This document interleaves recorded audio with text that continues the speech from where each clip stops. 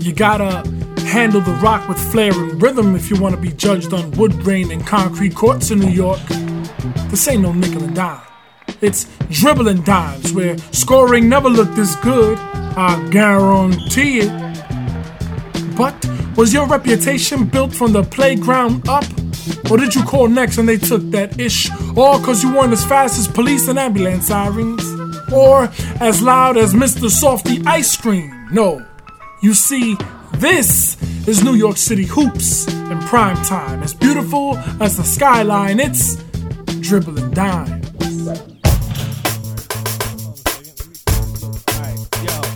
Yo, what's good? Welcome to another episode of Dribbling Dimes. Man, it's a sad day for us, and it just so happens that we have a guest that represents the UConn family. Cliff Robinson passed this morning, and he was an alumni of UConn. And I just, prepping for this show is kind of how I found out about it. I had no idea. So I just want to start off just by saying, rest in peace to Cliff Robinson, and just give him a quick moment of silence.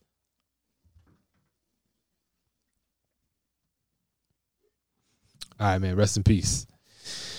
Our guest, and I'm sorry we started on such a somber note, but we're going to pick up the pace, man. It's unfortunate when we lose people, obviously, but especially now, I think there's such a heightened awareness and sensitivity when people pass because of everything that's happening, especially when you talk about people of color as well. So I thought it was right for us to start that way. But our guest, he hails from Forest Hills, Queens. Nope, we can't start out like that. Oh, excuse me. All right. Why don't you tell us where you from? Why don't you tell us where you from? I'm originally born in Harlem, but I grew up in Left Rack City, Queens. Left Rack City.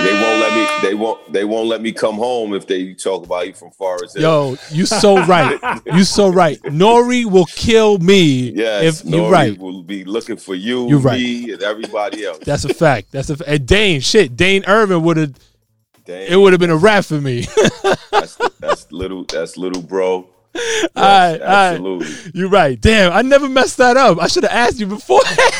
Yeah, a lot of pride in our community, man. Absolutely. All right, cool. Play that. Cool. So our man hails from Left Rack City, Queens. Yes, much better. He balled out throughout high school and ended up attending the University of Texas El Paso, UTEP for short. He played under legendary coach Don Haskins. There you go. We're going back and forth in your intro. I'm not even going to just take up all the time. All good. And now, he's been affiliated with Aim High, New Heights, the PAL in the New York City area, and countless other organizations. But today, this assistant coach of the NCAA sits alongside head coach Dan Hurley at the University of Connecticut. Please welcome Kamani Young. If I may, I think we should call him the voice too, because that voice right there, boy, you're gonna put us out of business soon. Yeah. Now you know where I'm from. Yo, you know where I'm from. Yo, Kamani, man. Thank you for making the time. I know you a busy man outside of work. You got 4 kids, correct? Yeah, absolutely. So just off that, I know how hard it is to situate yourself and do other things outside of your immediate responsibilities. Mm-hmm. I'd like to start with just understanding how you fell into the game of hoops. Like, I'm sure Left Rack played a part. I'm sure Harlem played a part. But tell us what's that story like? Yeah, just growing up in New York City, man. You guys know, you know it just as well as I do. It's the game of our city. That's we're passionate about it. It's an easy game to play growing up. Growing up in the communities that we grew up in, we ain't have hockey sticks. You know what I mean? If you were fortunate enough, you may could find a baseball field or football field. But for the most part, everybody I grew up was playing hoops. And that started in Harlem. And then I moved to Queens when I was about 6 or 7. And I spent time in both places, but I grew up in 2 communities where basketball was king and became a large part of my life as a young person and just kind of progressed all the way through adulthood. Mm. And would you? So you said some things that kind of made me angry right now, and I'll explain. Mm-hmm. So you said it's the game we grew up playing, and it was it was an easy game to play. Mm-hmm. My brother and I, we weren't that fortunate. Our talents just didn't make the cut. Mm-hmm. So although I did develop a slight jump shot, man. You want to test me on the court now? We might could all right. That just take practice. Right. That's exactly. real. Just take practice. All right. Done. That's right. We didn't practice that much. That's the reality of it. Go ahead, Emilio. Yeah, no. So seeing your growth and your development, you had a lot of success early on. My question is part of a twofold question. Your demeanor is in your voice, right? You have a very strong presence. For me, it seems like you also are very strong present in the game of basketball. Does your voice match your play or your demeanor on the court as far as power and strength, or did you have to develop that? I don't think so. I mean, growing up in Harlem, it's just like everything in Harlem. It was all about flash, flair, right. The showmanship, right? Just who can make the game look the best, woo the crowd. So that's how I was introduced to the game. When I moved to Queens, I learned more about the fundamentals of the game, the science of the game, the things that were most important and how you impact winning. And I had a strong coach that put a lot of time and investment into me. And I think that's where I really was able to take my game to another level and become a good high school player and earn a college scholarship. And along the way, figuring out, maybe there's probably a professional career in basketball for me. And I was lucky enough to be surrounded by a lot of people that put a lot of ton of energy and attention into me. And here I am. Who was that coach that you just referred to? Well, the one that I refer to the most is Vincent Smith. Kenny Smith's older brother. Right. He was the architect. He was absolutely the architect. There was a documentary on him, but he grew up in our community in Left Rack, and if you had any talent or wanted to play basketball, he always had a place for you. And that's who I spent most of my time with as a young person learning the game. When Dane came on this show, he highlighted some really interesting attributes that obviously are common knowledge to those that are of Left Rack City, but also came up playing for Vincent. So one notable thing I recall was how committed Vince has been to trying to help you find the right place for you. Right. And and in the context of like the next level after high school. Right. So like collegiately, it seemed like he was really focused on trying to have not you fit somewhere, but that place be the best option for you. Mm-hmm. How did that play into you getting to UTEP? Was that kind of part of the process, him and his? Yeah, I didn't make one decision in my basketball career to this day without Vince. Wow. Not one decision from, where I went to high school to where I went to college, to where I went professionally, what I tried to do in my career, post-college, and then, the moves that I've made, the steps that I've taken since I've been, in college coaching. So, I mean, that's spot on. I would also add that Vince, he dedicated his life to helping other people, starting with his brother, on to Kenny Anderson, who was right behind him, to myself, to Talik Brown, to Dane Irvin. I mean, to countless others. I'm just speaking of guys that grew up in our community. Right. But he's been, we say it all the time. Without Vince, there's no us. So, we can't say enough about him that way. Would you say that your relationship with Vincent directly impacted you as far as your mentorship, leadership with youth? Because I see that you're all over youth, youth sports and basketball. Was that fair to say that his relationship impacted that? Yeah, absolutely. Absolutely. I mean, because I you think about it, his brother could buy him a house, right? Kenny Anderson could buy him a car. Right. Ron Artest could throw him a nice, huge birthday dinner, whatever, however you want to describe it. But, you know, when you don't make the NBA, you know, all you can give back to them is pushing that same movement forward and getting into youth development and trying to help young people the same way that guys like him and other people, you know, Judge Pierre Turner and Kevin Jackson and other coaches that I've had along the way, my high school coach, Erwin Isa. But, you know, doing the same thing that they did for you is a great way to repay them. Pay it forward. That's right. We talk a lot about the way you use the game for your benefit, right? And not on some selfish type, but like, you know, the game is the game. You have a finite window of time to maximize your skill, whatever that is, high, low, you know, off the charts in that span of time. You have found a way to take the ball, right, and then do what you just said. Use that tool to help enlighten the careers potentially of the youth, but also yourself, right? When did that become part of your plan? Because I'm sure for a period of time it was, all right, let me dominate here in my high school, and it sounded like you were saying like you weren't really sure what you were going to do after that, and the steps kind of started to become clearer. When was it that basketball, maybe not coaching, but basketball as a career opportunity became a reality for you, and when did you come to the realization of what your niche was going to be?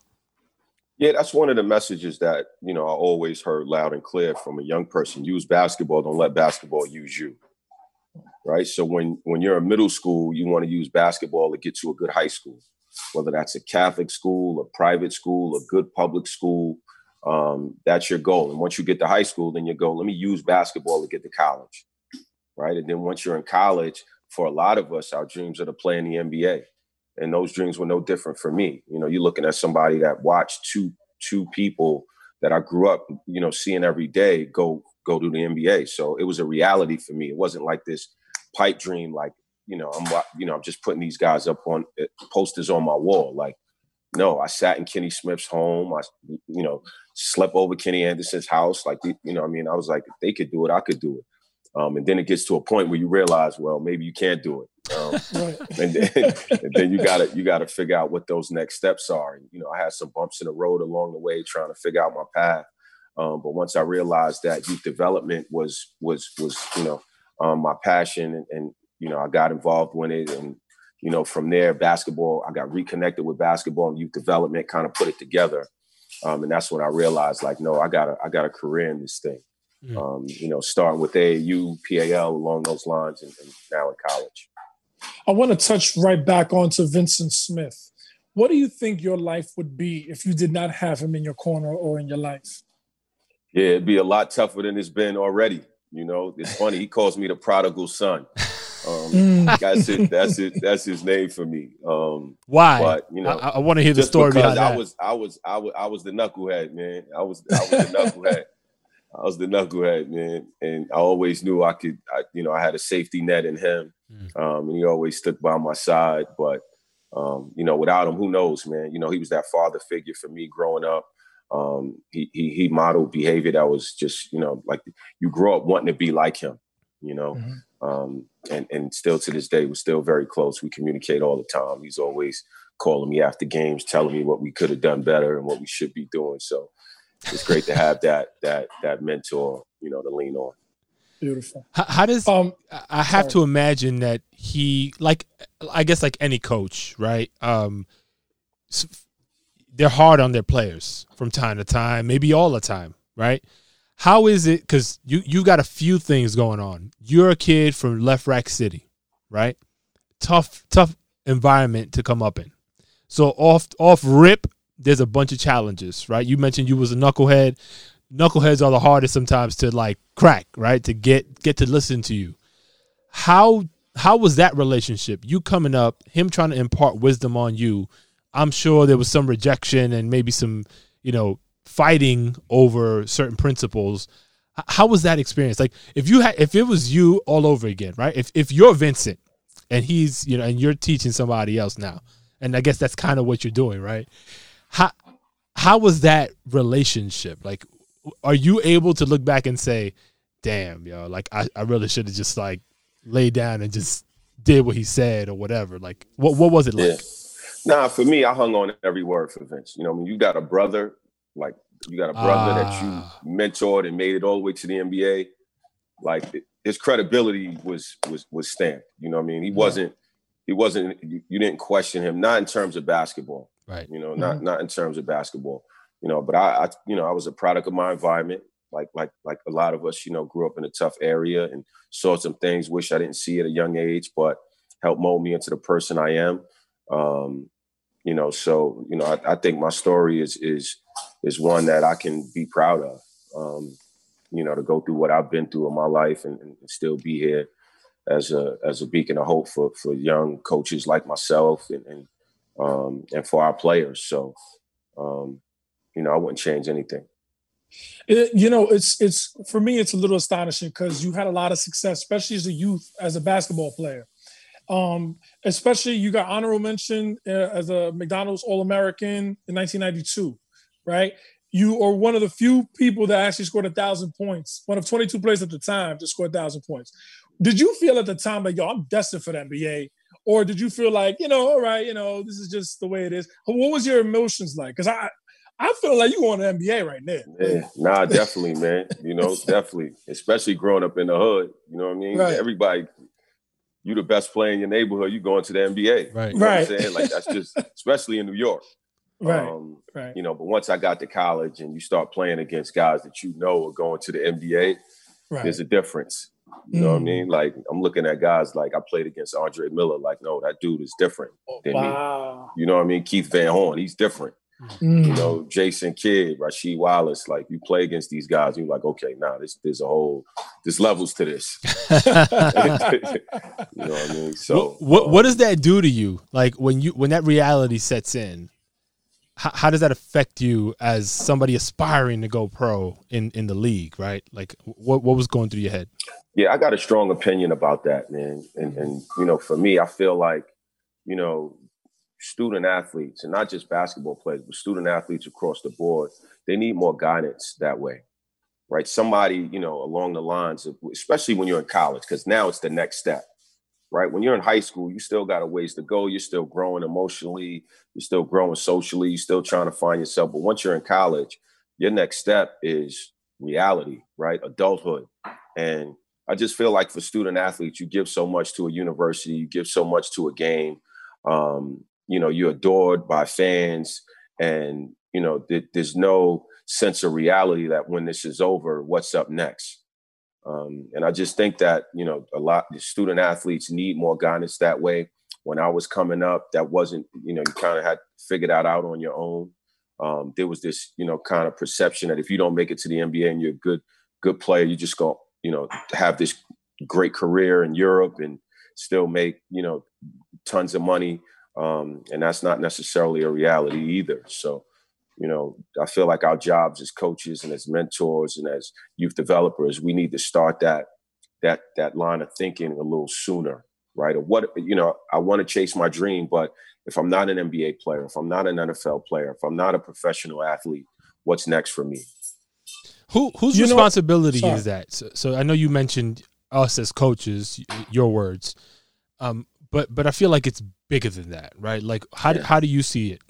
I mean, it's a collective responsibility. You know, it starts in the home, right? It starts with your parents. It starts with people that's closest to you. But I do think some of that responsibility is now on us as coaches, as administrators, you know, the people where you go to school, right? There needs to be programming that help you take those next steps. And that's, you know, I see that happening, you know, in our business.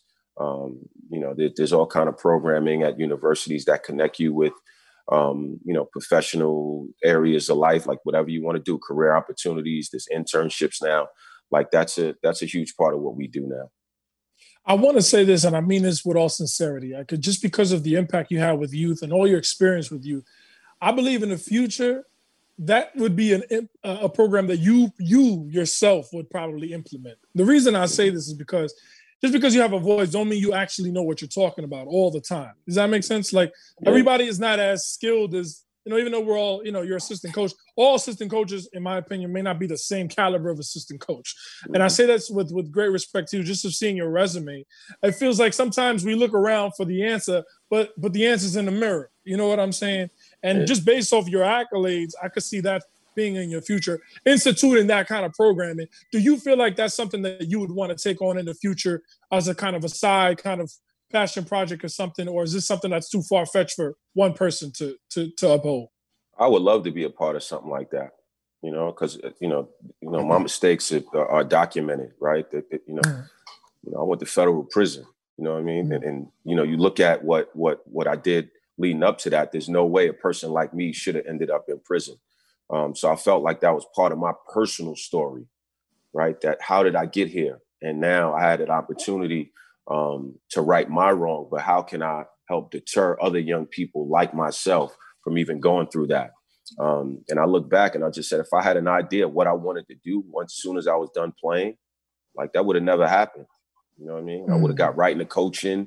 I would have, I would have chased that dream and but it's part of my story. I embrace it. And I think it built a lot of character. Right. And it helps me deal with the young people that I deal with every day. Yeah, I just want to say, first of all, I want to congratulate you on all the accolades that you have received as an assistant basketball men's coach. The Athletic had you as one of 25 up and coming assistant coaches in the country. So congratulations to that. Nike had you as one of the 50 top assistants to the 2015 Villa 7 Consortium. You've affected players even in your own team with UConn, 3 players that you've helped to be all conference, one being Christian Vital. Hope I'm saying that name correctly. Tell me about where you feel all this success for you having as an assistant basketball coach. Where does that come from? Like, there's so many assistant basketball coaches, but you are on the top echelon of what you do. Tell me about your success and the reason about why you think you're so successful. I mean, for me, man, I'm incredibly lucky. You know what I mean? I've been afforded some tremendous opportunities for an assistant coach. Like I got an opportunity to work with Richard Pitino at FIU and 5 years at Minnesota, who's an unbelievable young coach, comes from great pedigree. I mean, his dad is in the Hall of Fame. He worked for Billy Donovan, so I learned a ton from him every day. I'm now working with Danny Hurley, who, his name speaks for itself. His dad is also in the Hall of Fame, and what him and his brother and his whole family has done in the game of basketball. So when you look at those 2 opportunities alone, like, I'm a young kid from Left Rack City. Like that just doesn't happen. You know what I mean? Like, so, and then what I was able to do through grassroots, I thought that the grassroots for me was, I was able to learn all the lessons of coaching and what it took, right, to be a part of a program and impact a program without all the pressures that come with doing it in college. You know what I mean? Like, if I'm on the road and I'm an AAU coach and a kid breaks curfew, like I'm gonna yell at him. I'm gonna understand how to deal with him, and I'm gonna learn from that. But that happens in college, and you're on the baseline of ESPN. That's true. So, you know what I mean? I just felt like the years that I spent in grassroots helped me prepare for what I'm doing now. How often do you go back? Because there's a few ironies, right? So you came up playing ball at a Left Rack, made it to college to play ball. Right there, that's a huge checkbox that a lot of people don't get to make happen, right? You graduate from college, right? You earn a degree, and then you end up getting locked up, right? Now, when you think about it in the general context, right? Like things happen all throughout your life. So I don't mean to say this like you were past, I guess at that point, the risk of you going to prison was likely past, just given the checks, the boxes that you were able to check along the way. So it's interesting to me how that happens, but you actually learn from that experience, and you were able to flip the script so crazy, because that's a it's a big impacting event, right? You get locked up. I don't care if it's for a month, 6 months, a year in your case, right? Like that's federal prison. Like this is not sleepaway camp, right? Yeah. And then you come out of there likely relatively defeated, or at least for some part of that, you're feeling defeated, like a failure, I have to imagine. But then you come out and somehow now you're an assistant coach, and you've been an assistant coach in the NCAA for years, right? Like, how proud are you? Because like we all make mistakes. Like I don't want to dwell on the events that led you to get to like whatever. It's documented, like you said. You can go Google it, guys, if you want. But like, how do you muster up the courage? I guess courage is the right word. Yeah. To make it to where you've been, because I would be super embarrassed. Is how I would feel. I'll tell you a funny story about that, and I always laugh when I think about it. So whenever you make the mistakes like I made, the motivation was money, right? Yeah. The motivation was quick money, a quick fix. Just get ahead of yourself, and you make a mistake, right? You make just a huge error in judgment, and now that there's a price to pay. So when I get arrested, I immediately return back to New York and I start working. A woman by the name of Terry Williams, who at the time, she was a huge publicist in New York City. She's written books. She's a published author. But I met her. She was on a board of a foster care agency, the Jewish Board of Family and Children's Services. And there was a facility on the Lower East Side called the Kaplan House. It was right on 8th and 1st. And she takes me there for a weekly meeting. She has me speak to the young people, about, what I was going through. And the director offered me a job. I think I was making $13, $14 an hour. And I worked there for a year as I'm going through my legal issues, right? And finally, it's a full-time position. I'm running a program which, started my career in coaching. I called it a therapeutic recreation program. And I would do with the young people in the program is we would go to basketball games, car shows, plays, movies, just things that kids that go through the foster care system don't get to experience. And, my career, I could see a path for me, right, in youth development. So when it's time for me to turn myself in and go to jail, I have this long talk with my boss and explain to him everything that I'm going through and what's next. He said, look, Kamani, when you're done with your time, just come back and, you'll have your job here. So I'm excited, but I got this year of federal prison in front of me. So I get there. I was at the Allenwood low security facility in Pennsylvania. So I get there and they basically interview you, right? They say, well, what do you do? What's important? Have you had employment? And I'm telling my whole story, and they give you this application of the different jobs that you can work while you're in prison. Mm. Recreation, cooking, construction, Unicor, all these different things. And they have the pay scale next to it. So it was 10 cents an hour, 11 cents an hour, 12 cents an hour. I think that the best job in there, you made 20 cents an hour. So I say to the woman, this is a typo on this paperwork you're giving me. You know what I mean? Like, I'm just coming off the street. Like, I'm this kind of college graduate, this polished dude that, worked in mainstream employment. And I'm just like, oh, no, ma'am, this is a typo. And she's like, it's not a typo. Like, you're going to work for 10 cents an hour. Ooh. You know what I mean? You're going to work for 11 cents an hour.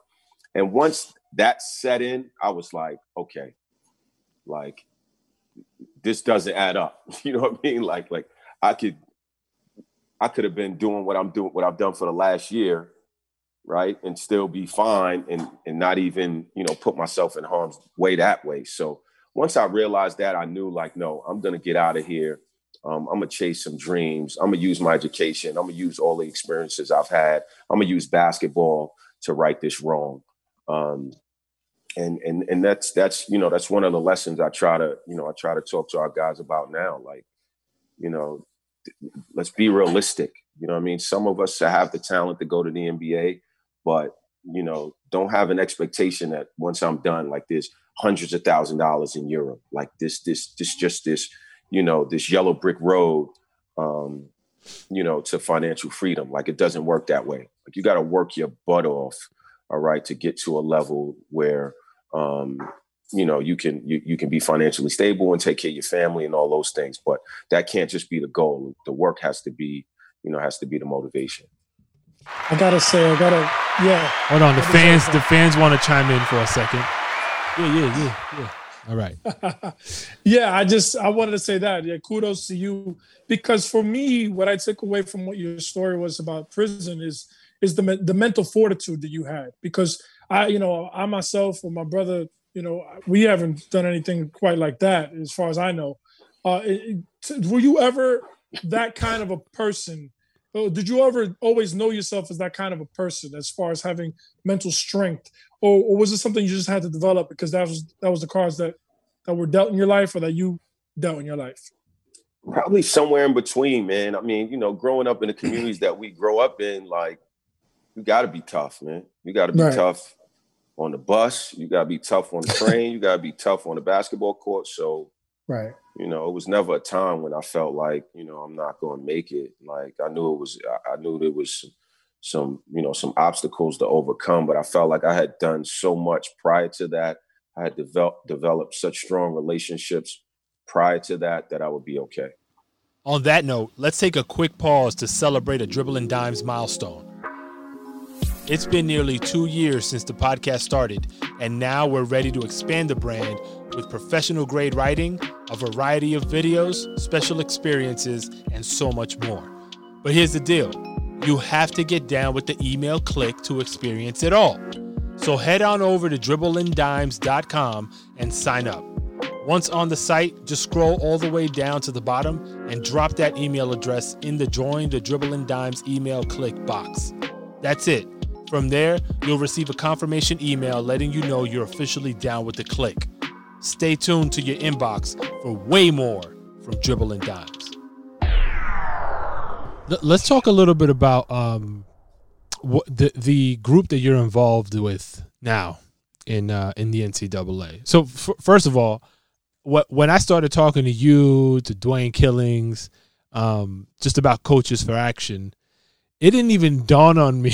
I'm like, all right, this is a Big East initiative. At least that's how it begun. And I was like, wait a minute, something's wrong, because Kamani's at UConn, and I'm like, they're not Big East. Like, I'm like bugging out, and then I'm reading, and I'm like, oh, this is like new. I can't keep track. We weren't even officially in the Big East yet. I mean, officially. Right. That just happened like last month, I think, right? Yeah, I think July, somewhere in July. Like, yeah. So Coaches for Action, a bunch of assistant coaches got together, and it sounds like it started just you guys having conversations, around the time, probably just after George Floyd's passing and all the events that, transpired from that. Can you just walk us through, like, what the genesis of Coaches for Action is, and, like, why you guys decided to band together and make this happen now? Yeah, absolutely, man. I mean, just like all of us, we were so confused, right? When with the George Floyd passing, like, we're just like, what is going on? What just happened? You know what I mean? Like that, and not that, events like this that have happened before weren't as impactful and wasn't as disheartening. But, when you watch that was just like, come on, man. Yeah. Like what, for me personally, I lived in Minneapolis for 5 years. I knew exactly where that happened. My kids grew up there. It was for me, it was hard for me to understand and really put into words what I was going through emotionally watching that. And what do? You know what I mean? In times like that, you reach out to your boys, right? You reach out to your boys, like, did you see that? Like, what do you think? And it came out of casual conversations between myself, Dwayne, Kyle Neptune.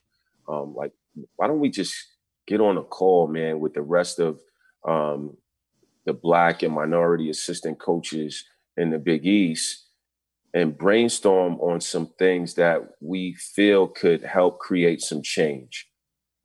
we just didn't want to be those guys like, you know, liking pictures on Instagram, retweeting, you know, what people were doing and saying and having a social media presence. Like, no, like if this is going to be an event that's going to really impact our country and our world, like, let's be a part of it. Right. We have a huge platform as you know, as basketball coaches in this country. But with that comes in a responsibility, you know, a responsibility to our players, to their parents, to our communities where we're from, to the communities where we coach. Like, I'm at UConn, but we're 20 minutes from Hartford. Right. Like this is, you know what I mean? Like, this is a urban community that loves UConn basketball. So, you know, our goal was like, how can we be a part of this change? How we can impact, you know, what's going on? How can we create awareness? And we got on the call, and somebody that really stood out to us was Ivan Thomas, right? He's another assistant coach at Providence College. You know, you talk about a strong voice, like, you know, he's from the South, but he's got a strong voice, especially when it comes to social injustice and systemic racism. So, I mean, he kind of just blew us away with his passion for the movement. So, you know, we created what we call in our executive team and came up with some initiatives that we thought could help push the movement forward. When you speak about this initiative, are you speaking directly towards the campuses of each individual Big East team, or are you talking about the community at large? Just want to be a little bit more. Can you just, you know, walk us through that?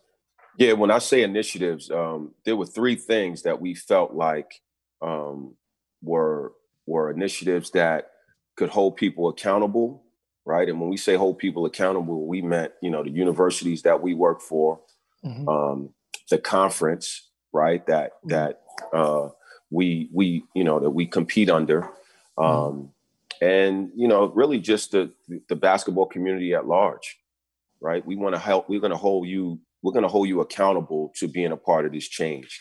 And then another thing that we you know, was a core value of ours when we created this organization was something that we could sustain over time, not a one-shot deal, not a photo op, not a tweet, you know, not a moment. You know, we wanted to create some things that over time we could sustain and really impact change, you know, far after some of us or even all of us are gone, you know. Right. And those initiatives were, you know, one, creating a BLM patch, right, that we would all wear in our uniforms during competition. And that was for home and away, men's and women's basketball. Wow. And we all know, you know, BLM is it's a lightning rod. You know what I mean? Like, you know, there's a movement, there's an organization, there's this, there's that. And that wasn't our position on it. Our position is we want to make a statement for our players, for us assistant coaches, our families, our communities. Like, no, our lives matter.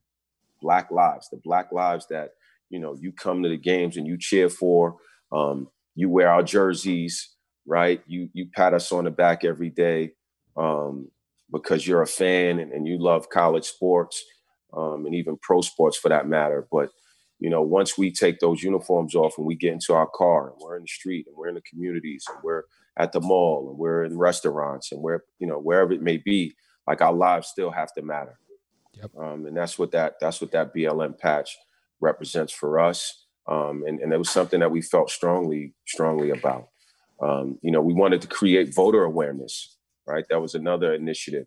You know, we held ourselves accountable to, you know, register every single one of our student athletes in our programs. And we've done that. And we wanted to carry it on to our campuses to register every young person, right, in college. And you know, voter awareness and voters education, really educate our young people on the importance of voting and what does it really mean, you know, voting for the different branches. When you say voting, everybody just automatically thinks that, you know, voting for the president is going to change everything. No, that's not the case. And young people need to be educated that way. And then lastly, we wanted to create a scholarship fund for a promising minority, you know, high school student to attend a Big East institution. So we want to create a scholarship fund, and not only for you know, someone that's academically promising, but no, somebody that's going to have a voice in this community. Somebody's going to have a voice against social injustice. Somebody's going to have a voice against systemic racism. We want to create educational opportunities for young people that way as well.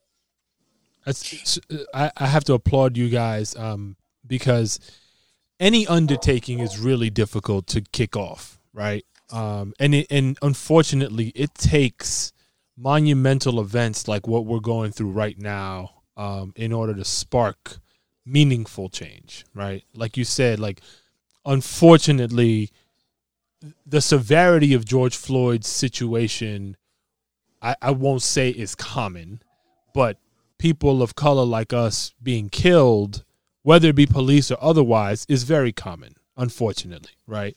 And so the magnitude of George Floyd amidst the pandemic and just all the different stressors that we're facing as a global society, has given birth to so many interesting things, Coaches for Action being one. I'm really impressed at how succinctly and very well organized you guys have approached this, because it's very easy to lay out 30 different initiatives that are impossible for you to act on, right? And so I know it was intentional for you guys to be very hyper-focused on what is it that we can actually do? Like you said, what's sustainable that we can do for a long time?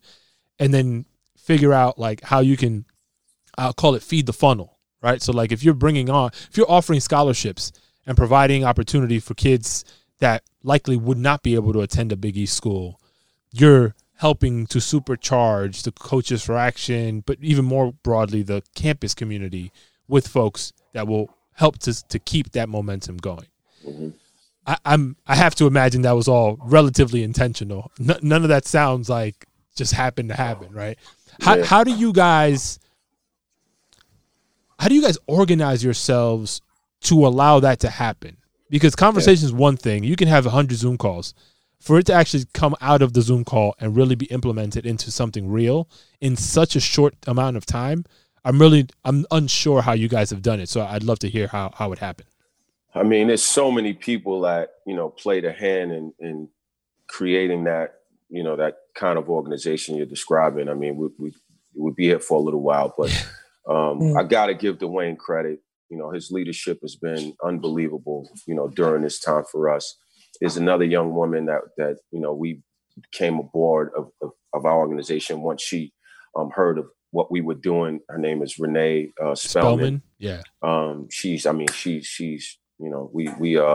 we've leaned on her a ton, and a ton of our success has a lot to do with, her level of expertise in the space and just her experience in politics and other things, that helped contributed to where we are today. But there's been, a ton of our coaches, have gathered resources from their networks that help create our website and help create our Twitter page and Instagram page, and creating content to keep us relevant and keep us in, just keep us active in social media. So I just think it's been a tremendous collective effort. Then again, the Big East Conference, their support has been unwavering, right? Wow. They've been shoulder to shoulder with us from day one. We can't thank them enough for their support as well. Prior to you guys getting into Coaches for Action, I have a question. What do you see the difference is from the time you guys created Coaches for Action and then prior, like what was it prior to that, in your opinion, your estimation, as far as all, the social injustice and the change? I mean, in our, like in the basketball community for us, I mean, I see a ton of organizations similar to ours popping up, and they were happening simultaneously. Mm-hmm. It wasn't like, okay, somebody said, oh, I see Coaches for Action, let's do.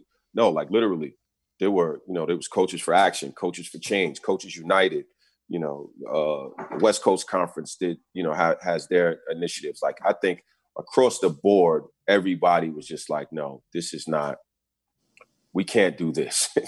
We can't do this. You know what I mean? Like we all have tremendous platforms. We got to use it to speak out against what we witnessed in the George Floyd passing and other, Breonna Taylor. I mean, the list goes on and on. I mean, I just think it got to a point where once coaches like us, stepped out into the forefront, I think it gave confidence to a lot of other people to say, hey, this is something that we should join forces on.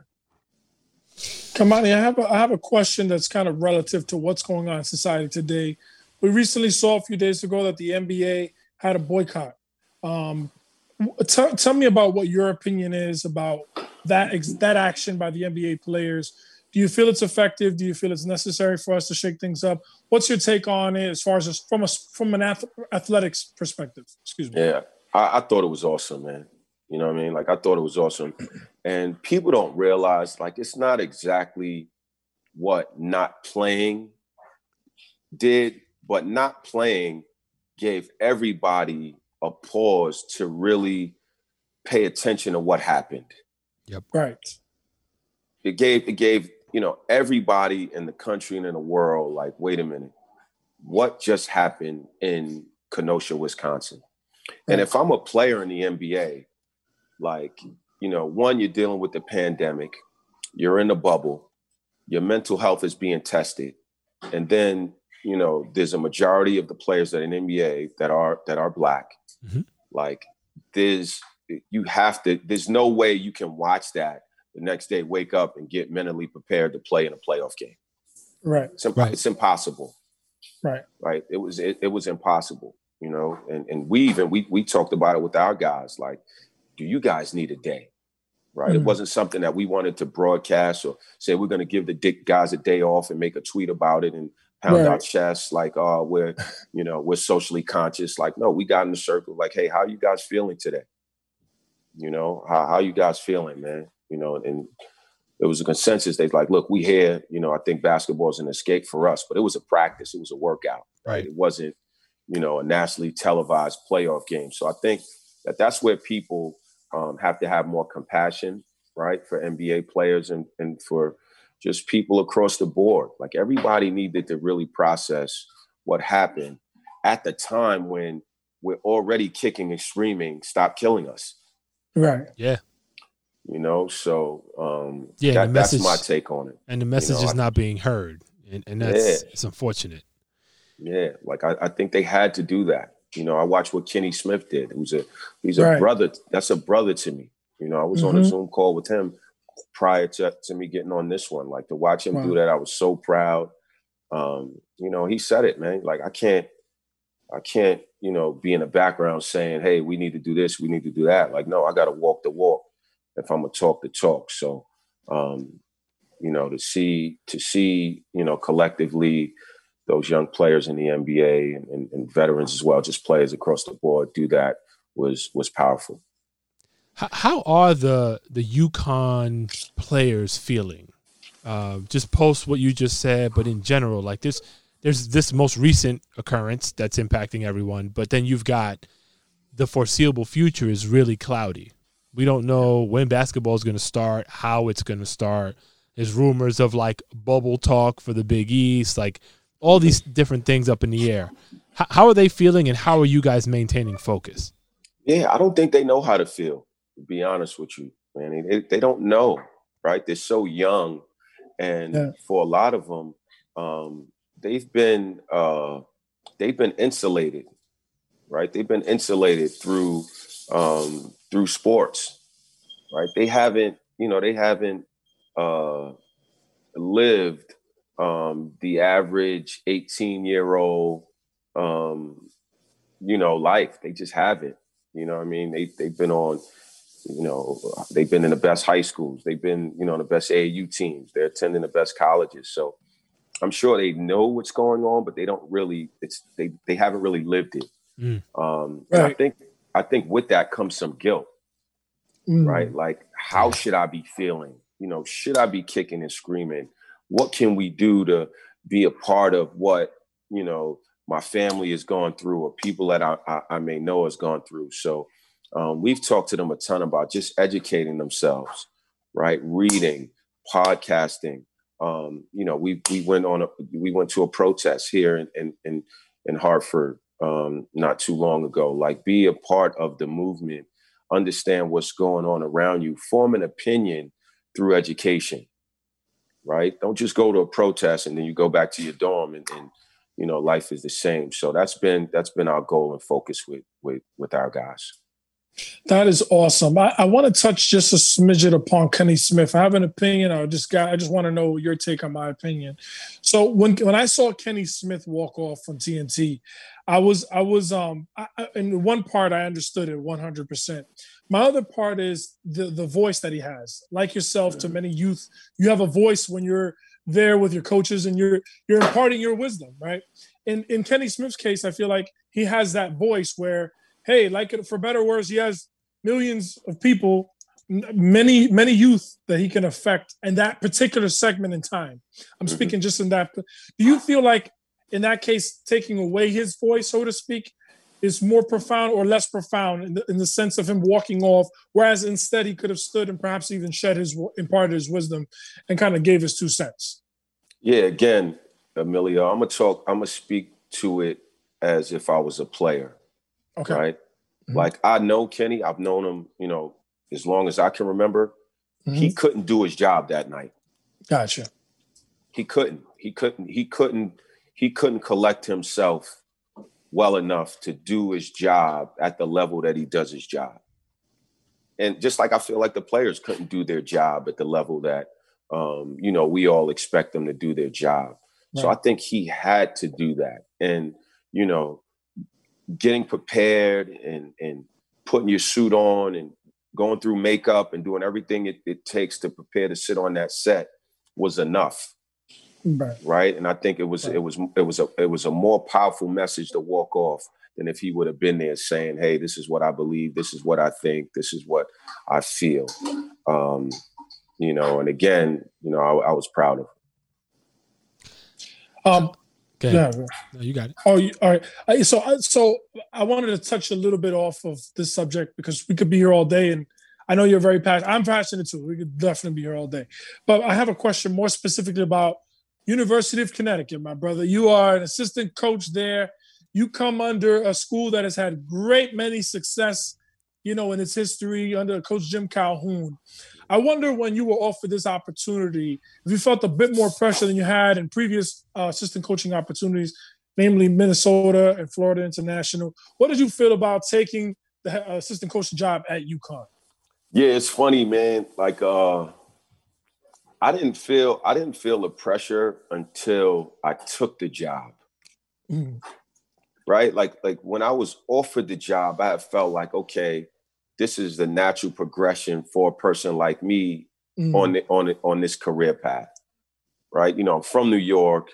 What I do well in the relationships that I have really connect with a place like UConn. Mm-hmm. Right? It's a good fit, personally and professionally. But when I got here and I'm looking up on that wall, right, of the lottery picks and the national championships and the All-Americans and the NBA players and the Hall of Famers, I'm like, all right, man, I done really, I done put my neck on the line. Right. You know what I mean? This is going to be a sink or swim. You know what I mean? Either I'm going to be a head coach someday or a celebrated assistant. I'm going to be back at New Heights in a couple years, man. So, which is not a bad look. Let's not poo-poo it. No, but it's a whole different level. I know my kids though, man. They've been spoiled, man. Right. You know what I mean? They've been spoiled. They've been living in big houses for a few years now. So, right. I don't know if they're going to be ready to move back to Washington Heights. But yeah, once I realized that, and then working with Danny every day to kind of, just the tone that he sets and the expectations that he sets and the standards and again, man, you walking into every, we joke about it. Like, look on the wall, they're watching us. Like, you know what I mean? Like, we got, like, this is UConn. You can't do that, you know? And, but it's been exciting, man. For me, it's been great. I wake up every day with a passion for being there, to be a part of trying to rebuild such a storied program. It's been awesome. Talik's from Left Rack too, right? Yes. Okay, Yeah. so does UConn know what they're doing? They're letting Left Rack run the program right now. Does Danny Hurley understand what he's doing? Me and Talik laugh about it all the time. You know what I mean? Like, we grew up in the same building. Right. Like, wow. Talik is like a little brother to me. So, you know, I'm just like, we done went from Left Rack to UConn. You know what I mean? Like, but it's been awesome, man. We both very professional. You know, Talik loves the game. It's no surprise he's doing what he's doing. You know, if he had a better jump shot, he'd be in the NBA. But that's not the path for him. He's a national champion, and you know, his future is bright in coaching as well. I think it's a beautiful. So I was fortunate enough to have Bob Hurley Sr. on the podcast. It has yet to be released, but it'll come out soon. And the best way I can describe it is like the honest demeanor that he has and the true passion and joy in being able to serve, in his case, Jersey City, right? And that whole community. I hate to like pinpoint race as something, but he is a white man, right? Family has been a staple in that community. And he looks at every player that's passed by, every person that he's interacted with in that community as a part of his family, right? I can only imagine what it is like to work for somebody like Dan Hurley. I would imagine a lot of those same principles are there. But then I look at you and Talik in the Left Rack context, right? So now there's this strong bond between Left Rack and UConn because of you guys. And there seems to be a lot of support from the UConn, you know, from the University of the UConn family for what you're doing with Coaches for Action. I'm assuming there's a ton going on potentially with Left Rack, that community as well. Like, tell me how you feel. Just again, and I think you alluded to it. Like, two kids from Left Rack, you're now here. You had a moment, you had a blip on your journey where everything could have just went completely left, right? How do you just feel about where you've been able to go since coming out of Left Rack? Yeah, I just feel like, you know, every step of the way, everything you do in your career and in your life is preparing you for the next thing. You know, and I truly believe that. Like, I feel like, you know, when I got into grassroots coaching, I had no idea I wanted to even get into college. You know, I just wanted to do something that I was passionate about. I loved working with young people. I still love basketball, you know, kept me around the game. And I think just who we are as athletes, we're competitors, right? And once you feel like you've mastered something, it's on to the next, and you want that next level of competition. And that's the way I view my coaching career. You know, it's not much more than that. Like, I don't think UConn is the last stop for me. You know, and I'm sorry to cut you off. Were you done with your point? Yeah, that's fine. Yeah, I'm good. Yeah, sorry about that. So my question to you is, because of your success, first of all, I want to know specifically about UConn. What is your expectation coming up for UConn men's basketball this coming season and then beyond? Because I know, first of all, your accolades speak for themselves. You know what I mean? Your resume is prevalent. You have done such great things yourself. What do you think you and Coach Hurley can do or are capable of going forward? Yeah, I mean, listen, you know, in our business, like, the goal is winning, right? That's how you're going to be judged, right? And at a place like UConn, you're going to be judged by national titles and Final Fours and NBA lottery picks. Like, that's the way you're going to be judged. And I think working at a place like this, you understand that, right? So, I mean, you know, there's a realistic goal that's set with each team. And when you take over a program, depending on where that program is at that particular time, you know, the expectation is to raise the level year by year. And I feel like we've done that. We put a solid roster together that we're excited about, with some young players and some veteran players with some valuable experience. You know, but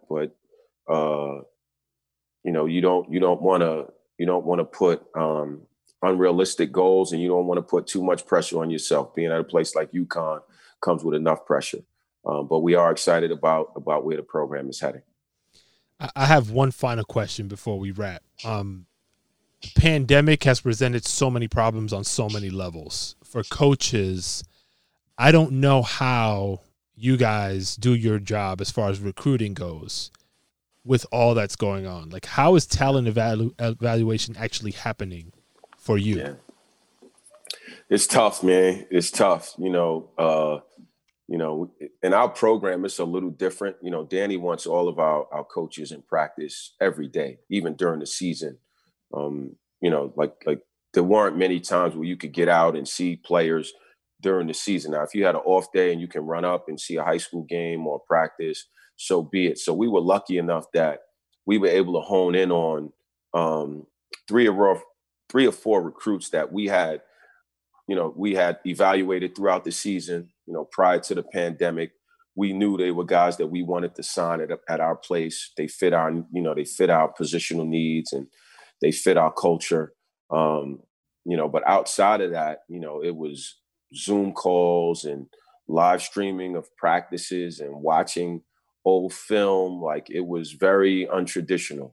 Wow. And it was challenging that way too, because I mean, you can watch something on video and it looks pretty good, but then I joke all the time when I would wear my glasses. I would just say, "Hey, I trust these." You know what I mean? Like I don't trust video. I don't trust a scouting report. I don't trust, you know, somebody writing me, telling me, you know, who the rankings. I trust my eyes. So, you know, recruiting has changed that way. You know what I mean? And there's tons of different programs that you can evaluate players through live streaming and video, but it's not ideal.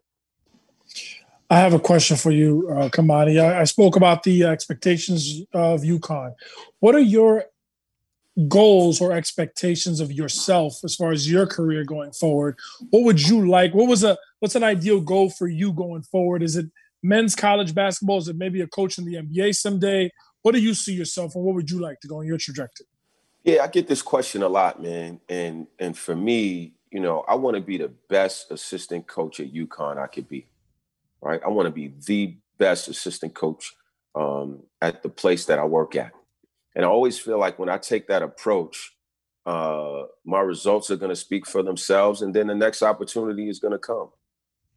You know, I think so many of us in my position are always looking for the next thing. And when you do that, you skip some steps that are critical to the job that you're doing.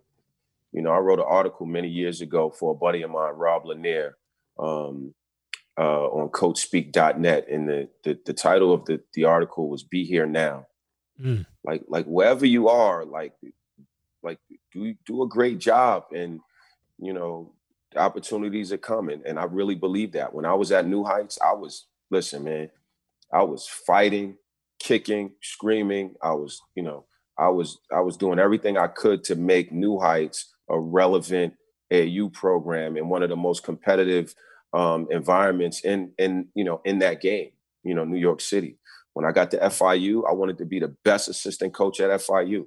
I wanted to sign players, learn. I wanted to be a offensive lineman for my head coach and protect him from you know, different things that I felt like I could be responsible for.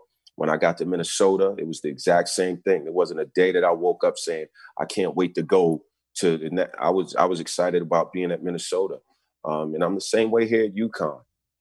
You know, I don't think it's the last stop for me, but, you know, I'm not looking for the next stop either. Damn. You hear that, Coach right Hurley? There. Dan Hurley, did you report? Dan Hurley, please come to the principal's office, Dan Hurley. Yo, that deserves some cheers right there. Why not?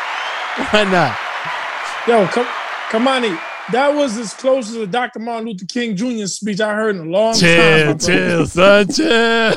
Yo, that's blasphemy. You on the cusp. You on the cusp, man. You from Queens. You on the cusp. I'm just saying. No, but you know, as you were speaking, I was like, damn, what a politically correct thing to say. And I don't mean that like throwing shade, because sometimes people say politically correct things that they don't mean. But it was obviously evident that this is inherently how you really feel. I think it's a lesson, and you using it in the basketball context as a coach, but and I think you alluded to this, like this is a general thing. Like we get caught up on what the potential beautiful thing is that's up next, or we think we're in line for, and we forego doing our best in our current situation, and everything else kind of crumbles. So you never get that opportunity. That ladder falls flat. And it's something that in my professional career, I'd say I learned, but not because I was intelligent enough to proactively do it. It kind of, the chips just kind of stacked up that way. And it taught me, like, yo, chill. Like, you're doing what you need to be doing right now, and that's what you should be focused on. And similar to how you did it more proactively. It happened to me. You kind of made it happen, right? And so that's how my career trajectory kind of took off. It was like I was doing as good a job as possible in that current capacity, and then things just started happening around me. And it's a really important lesson. It's hard because I feel like we're never satisfied as human beings. Like we're always like, all right, it could be better. Like, let me think about that. But there is a lot of benefit to kind of staying wholly focused on what you're blessed to be in the seat of being able to take care of. Yeah, absolutely. So, yeah, I'm sorry. I just wanted to make a small comment to piggyback off what my brother just said. First of all, I just want to say thank you for what you're imparting wisdom, because truth is, I have a company called Custom Promotional Poems, right? And ideally what I do is I create commercials for small businesses, products, and services.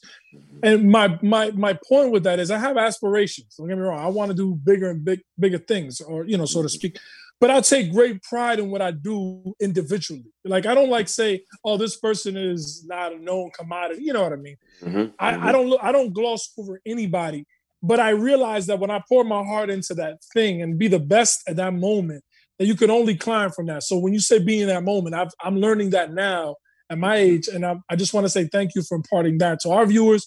But that's something that I'm taking home with me today. I'm continuously learning from.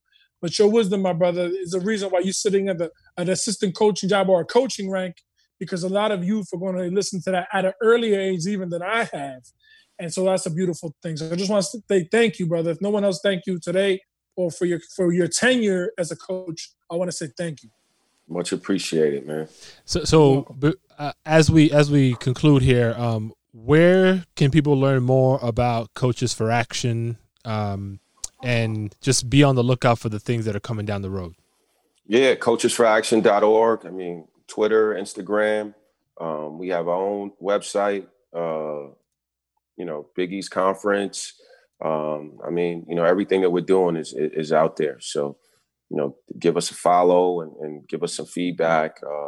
We're open arms and open ears. Wonderful. Coach, thank you so much. Good luck the rest of the way. Hope the season shapes up to actually happen and you guys kick some ass. So we'll be watching. Much appreciated, man. All right. Thank you, Coach. I'm going to be following you, man. Take care, brother. Anytime. Peace. Later. Peace. Thank you for listening to this episode of Dribbling Dimes. If you like what you heard, please leave a review or comment wherever you're listening to us now. Check us out on social media as well. We're live on Twitter, Instagram, and YouTube. On all platforms, you can find us at DRIBBLENDIMES.